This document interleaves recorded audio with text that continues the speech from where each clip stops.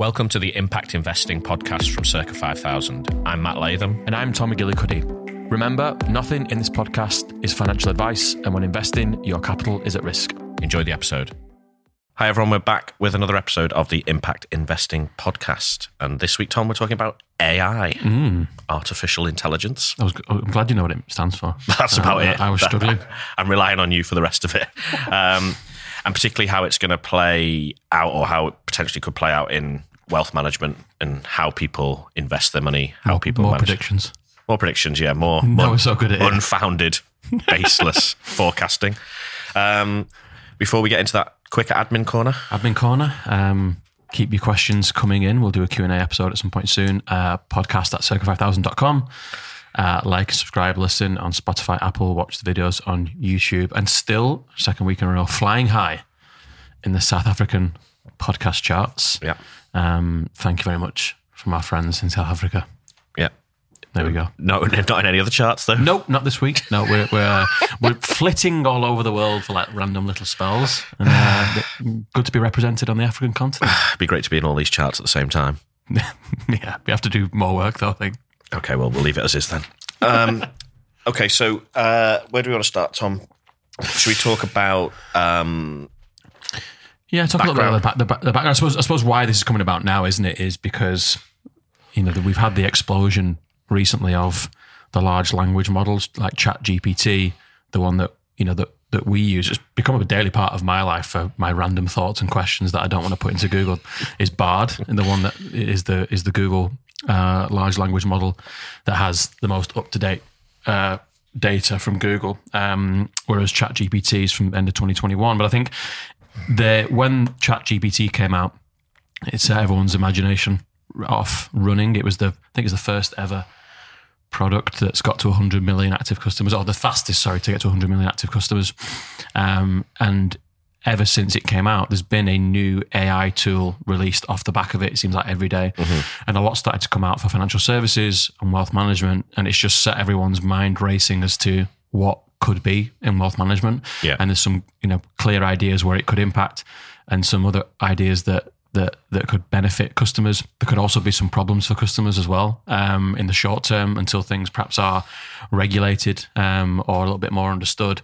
And so the kind of the backdrop as to why now this conversation is prevalent is because the pace of change in relation to AI seems to be growing at an exponential rate, and it's already beginning to impact the industry in which we operate. Yeah, and I think the wealth management industry, you can define it as you like. It ranges, I think, for this conversation, it's everything from people trading on their own accounts via a broker to people sat in an office with a financial advisor or wealth manager. That industry has traditionally or historically been very slow in terms of adapting technology. Yeah. There's still elements of that industry that operate on pen and paper, checkbooks, that type of thing. Yeah.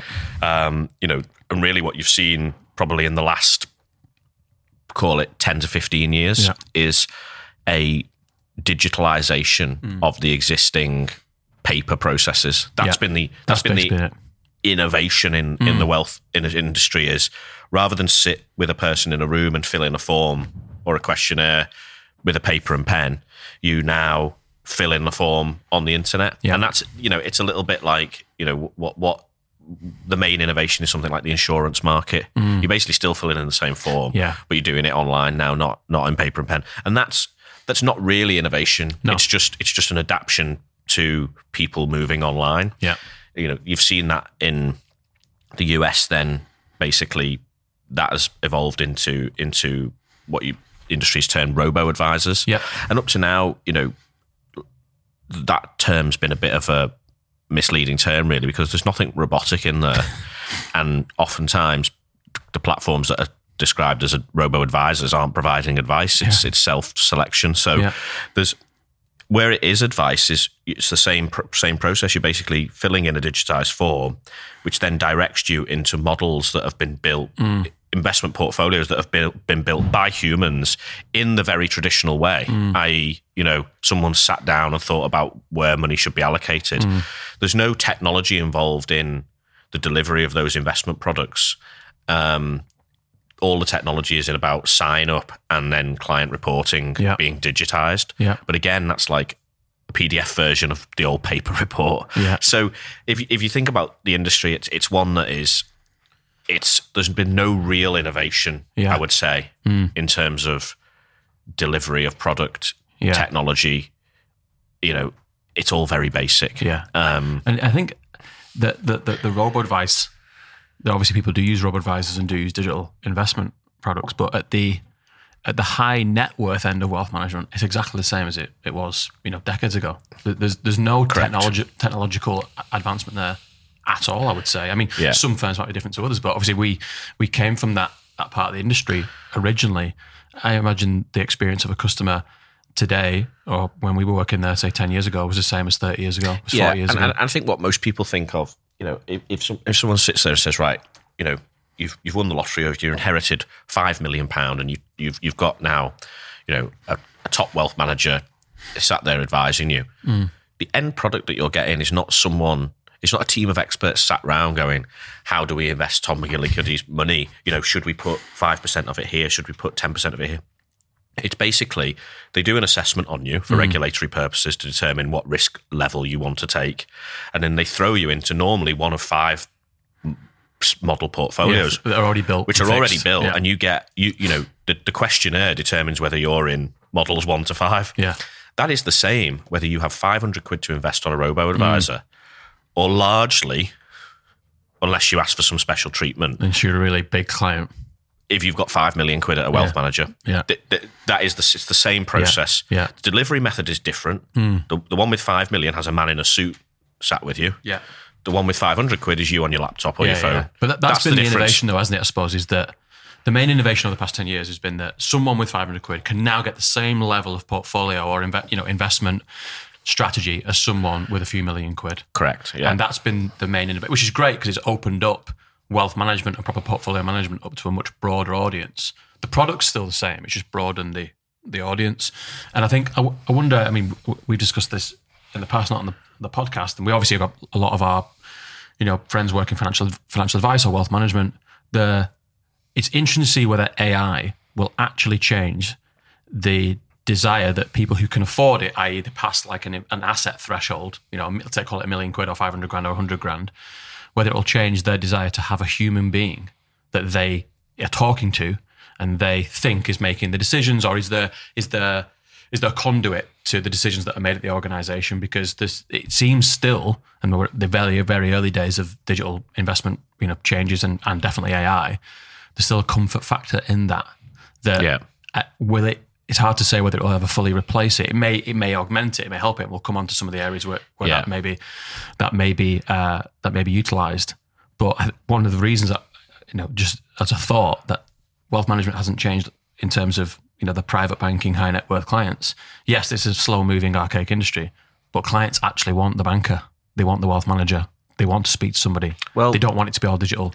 I'd say it's definitely a slower curve. But if you think about something like, say, the adoption of online banking, people wouldn't, the amount of things that people self-serve now on banking through digital platform has changed rapidly. I mean, like, a lot of people wouldn't even log in to an online bank because they didn't trust it for a period of time.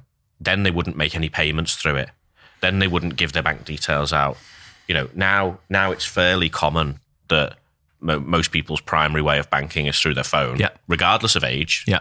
And, and the fact is that there's fewer and fewer branches. And actually, when you go to those branches, there's fewer and fewer reasons to actually speak to anyone.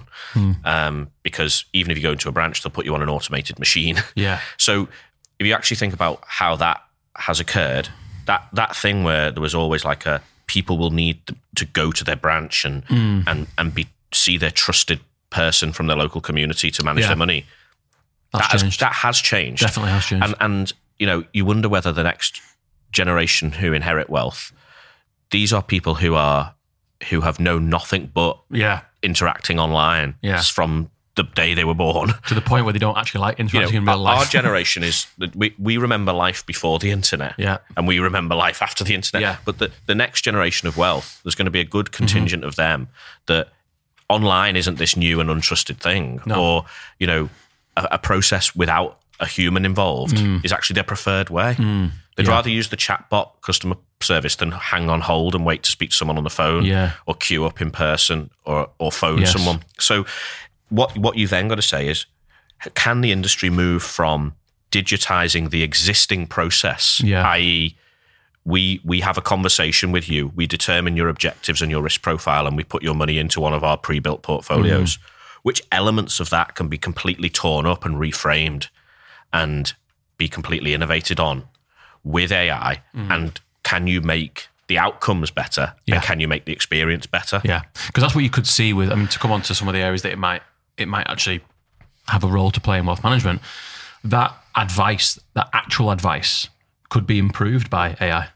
You could easily see it being better, because still to this day, even if you've got a lot of money to invest, you are at the whims of that wealth manager, at the whims of that individual, or what that firm thinks. And it may not be the best thing for you to do. You're paying them for their advice and you're implementing what they suggest to a degree. Yeah, and also there's a range in which they will happily service you. I.e., if you want to do something slightly odd, but make a fully informed decision on doing something slightly odd, you're not going to find a wealth manager who's going to put their name on it, their advice to it. So if you say, I don't want one of your 5 portfolios, I want all my money invested in frontier markets and my time horizon's 40 years and there's not a solution for you in those. They'd advise against it. They'd advise against it, and there's not a solution for you. They can't accommodate that. Whereas if you had an AI model that had access to invest across all these things and you put your parameters in, it could then guide you in a way to say, maybe you don't want to put, all your money in the Q80 stock market or whatever it might be. But you can then... It can then be way more tailored to you and your objective, and probably give you a greater understanding of what that means in terms of, and it can be more dynamic. If you think about most people's relationship with a wealth manager, if you're a big client, you might see someone 2-3 times a year. If you're a small client, you're lucky if you see them once a year. Yeah, get something in the post maybe. And actually now, another thing that's happened is that face-to-face meeting is now often a Zoom call. So a lot of the big wealth management companies, or a lot of the big banks have moved. If you're below a certain asset threshold, you don't even get to see the person in person. What you do is you get to see them on a Zoom call. Now, look at that scam that's happened with Martin Lewis this week. So for people who don't know, Martin Lewis's image on a video and voice on a video has been used, and they've generated him, basically a scam, him pitching an investment opportunity, which wasn't real. And it wasn't him saying it, and it wasn't his voice. It was generated by AI. For our international listeners, Martin Lewis is a financial services expert, impartial expert in the UK. He's a media guy who's always on the TV when it comes to financial matters. So he's a trusted voice in the UK. And someone's mocked up a version of him. Looked exactly like him. Sound exactly like him. And they've got him pitching a scam investment. Now, the point is that technology, you could have a situation where you effectively have Martin Lewis, or name another person, or name a centralized person. Why have a Zoom call with a junior wealth manager? Why not have the AI version of the world expert pitch you your investment, give you a review of your investment portfolio? You've seen this. You've seen a similar kind of thing happening already in some of the early models that have been built off the ChatGPT or Bard, in the sense that there's a famous venture capital investor called Fred Wilson, and someone he writes a blog. It was weekly, or it might be more or less every day, and he's been doing that for 20 years. Someone's gone through all that blog, trained a model on it, and now you can get VC early stage investing advice from Fred Wilson. So it's kind of what you're basically saying there. Well, Martin Lewis has done it as well. So now the Money Saving Expert blog has been turned into a chat model where you can ask it a question, and based on the content of that blog, which has been going for however many years, it will provide you an answer. So if you say, what's the best savings rate in the UK, or how should I shop around for my gas bill, or whatever,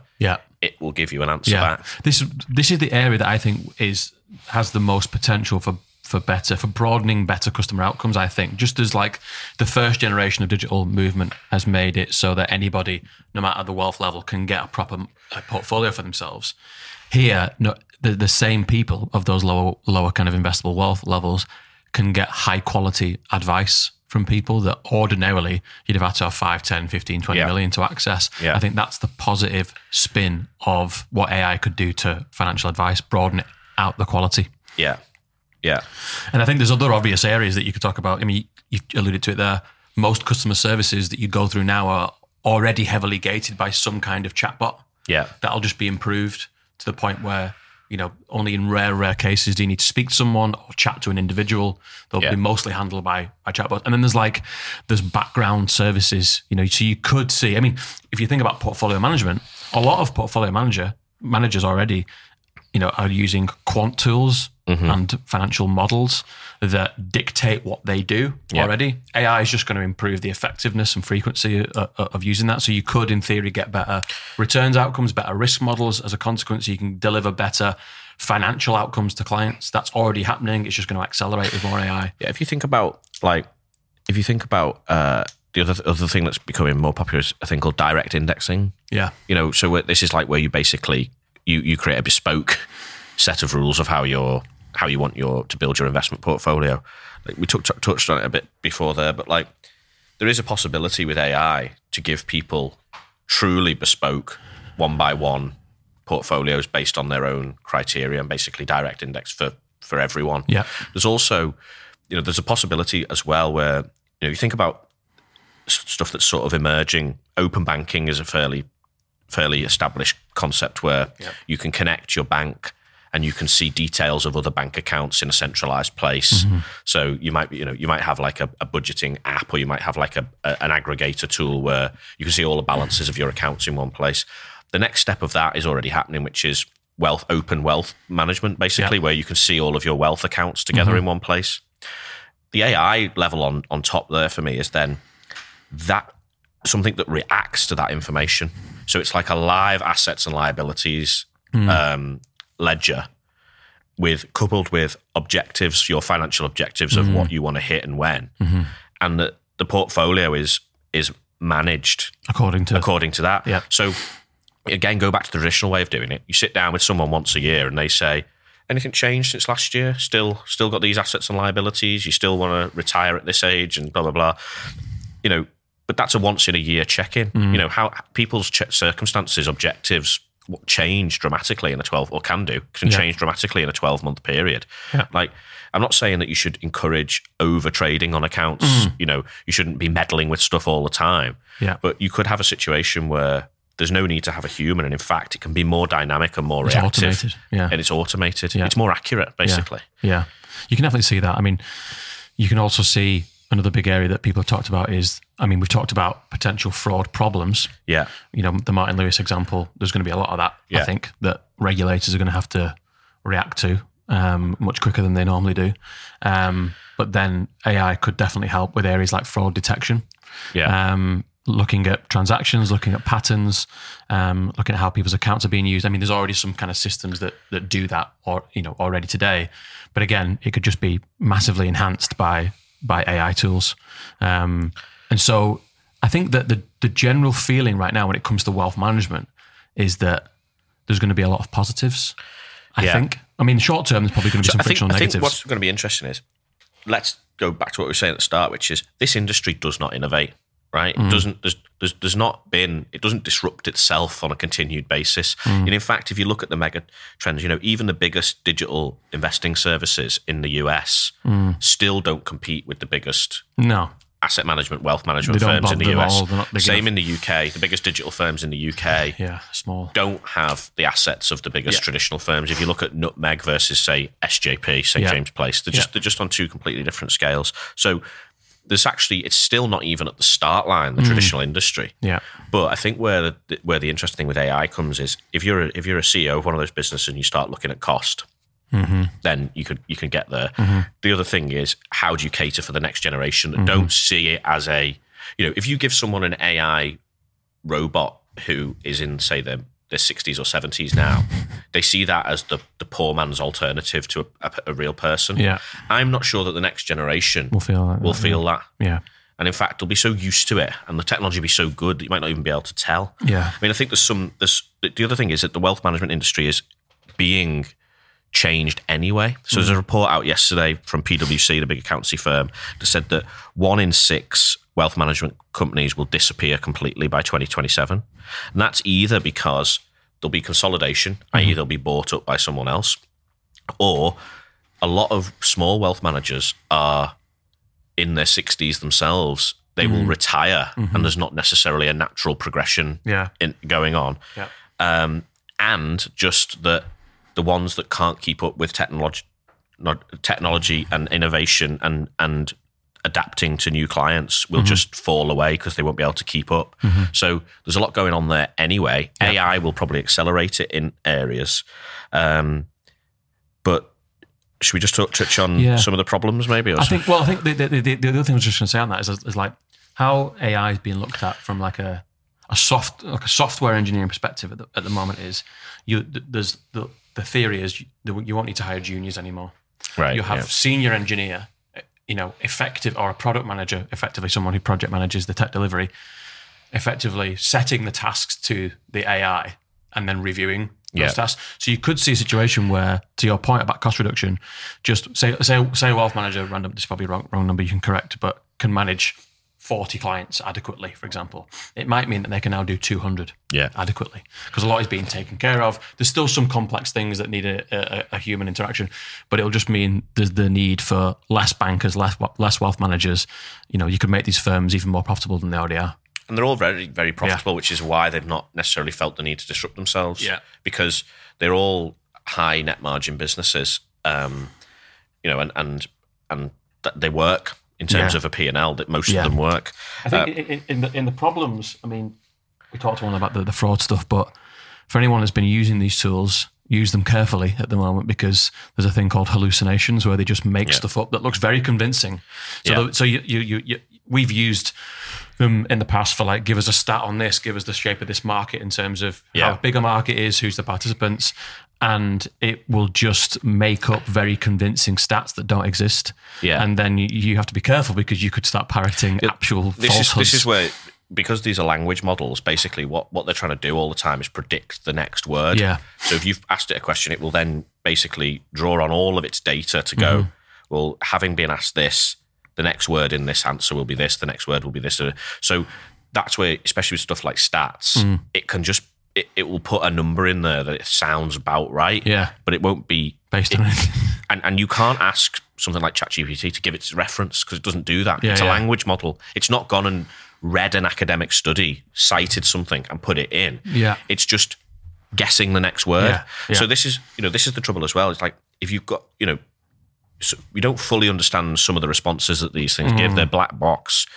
I think in wealth you need to bring in what they call explainable AI, which is AI that you can fully understand how it works, and you can fully understand when you put the input in, you get the output out, and it's understood why. Yeah. Because it's a regulatory challenge at the end of the day. The reason why wealth management works the way it works in terms of formulaic into a model portfolio that's safe and we don't do anything weird and we don't overly bespoke stuff is regulatory. It's arse covering by the firms. In other words, if we give the set menu and everybody ends up somewhere on the set menu, we can't be accused of doing anything silly. Yeah.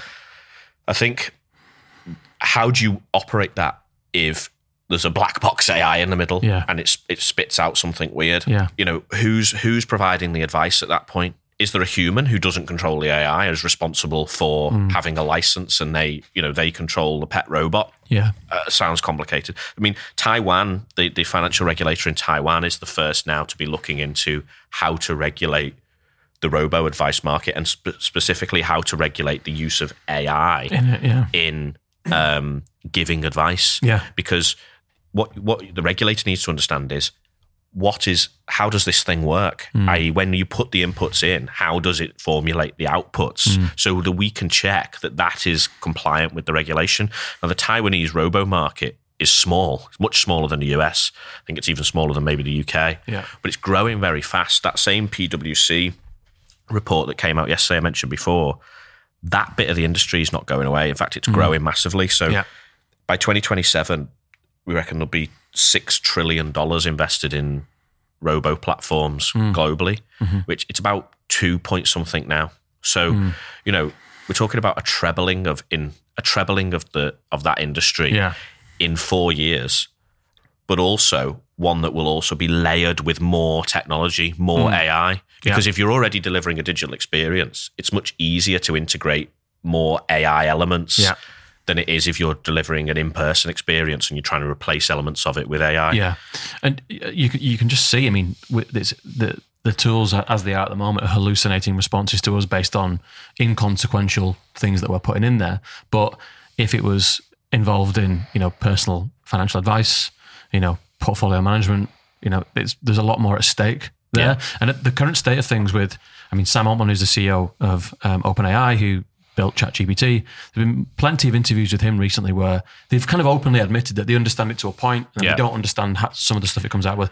Well, that's never going to fly with the financial services regulator. No. It seems to me that then, unless things improve rapidly on that front, financial services will probably be a laggard when it comes to adopting this because it won't be deemed fully safe to do so. Yeah, and maybe it's something that for now ends up being a little bit like maybe how a copywriter or a software developer might work with AI. Yeah. They might let it do the first draft, or give it the outline. Yeah, you may be able to work with, here are the parameters. Yeah, what would you suggest for this client? Yeah. Write me a report on it, and then they edit it. Maybe that's the way. That's where it's good because AI may or may not have written the outline of this podcast. This may or may not be AI generated entirely. Yeah, how do we know? How do the listeners know? How do I know you're real? There's no way of finding out, I don't think. Right, well, maybe we'll pick up AI and hallucinations another time. Thanks, everyone. But we'll leave it there, yeah. Thanks for listening, everyone.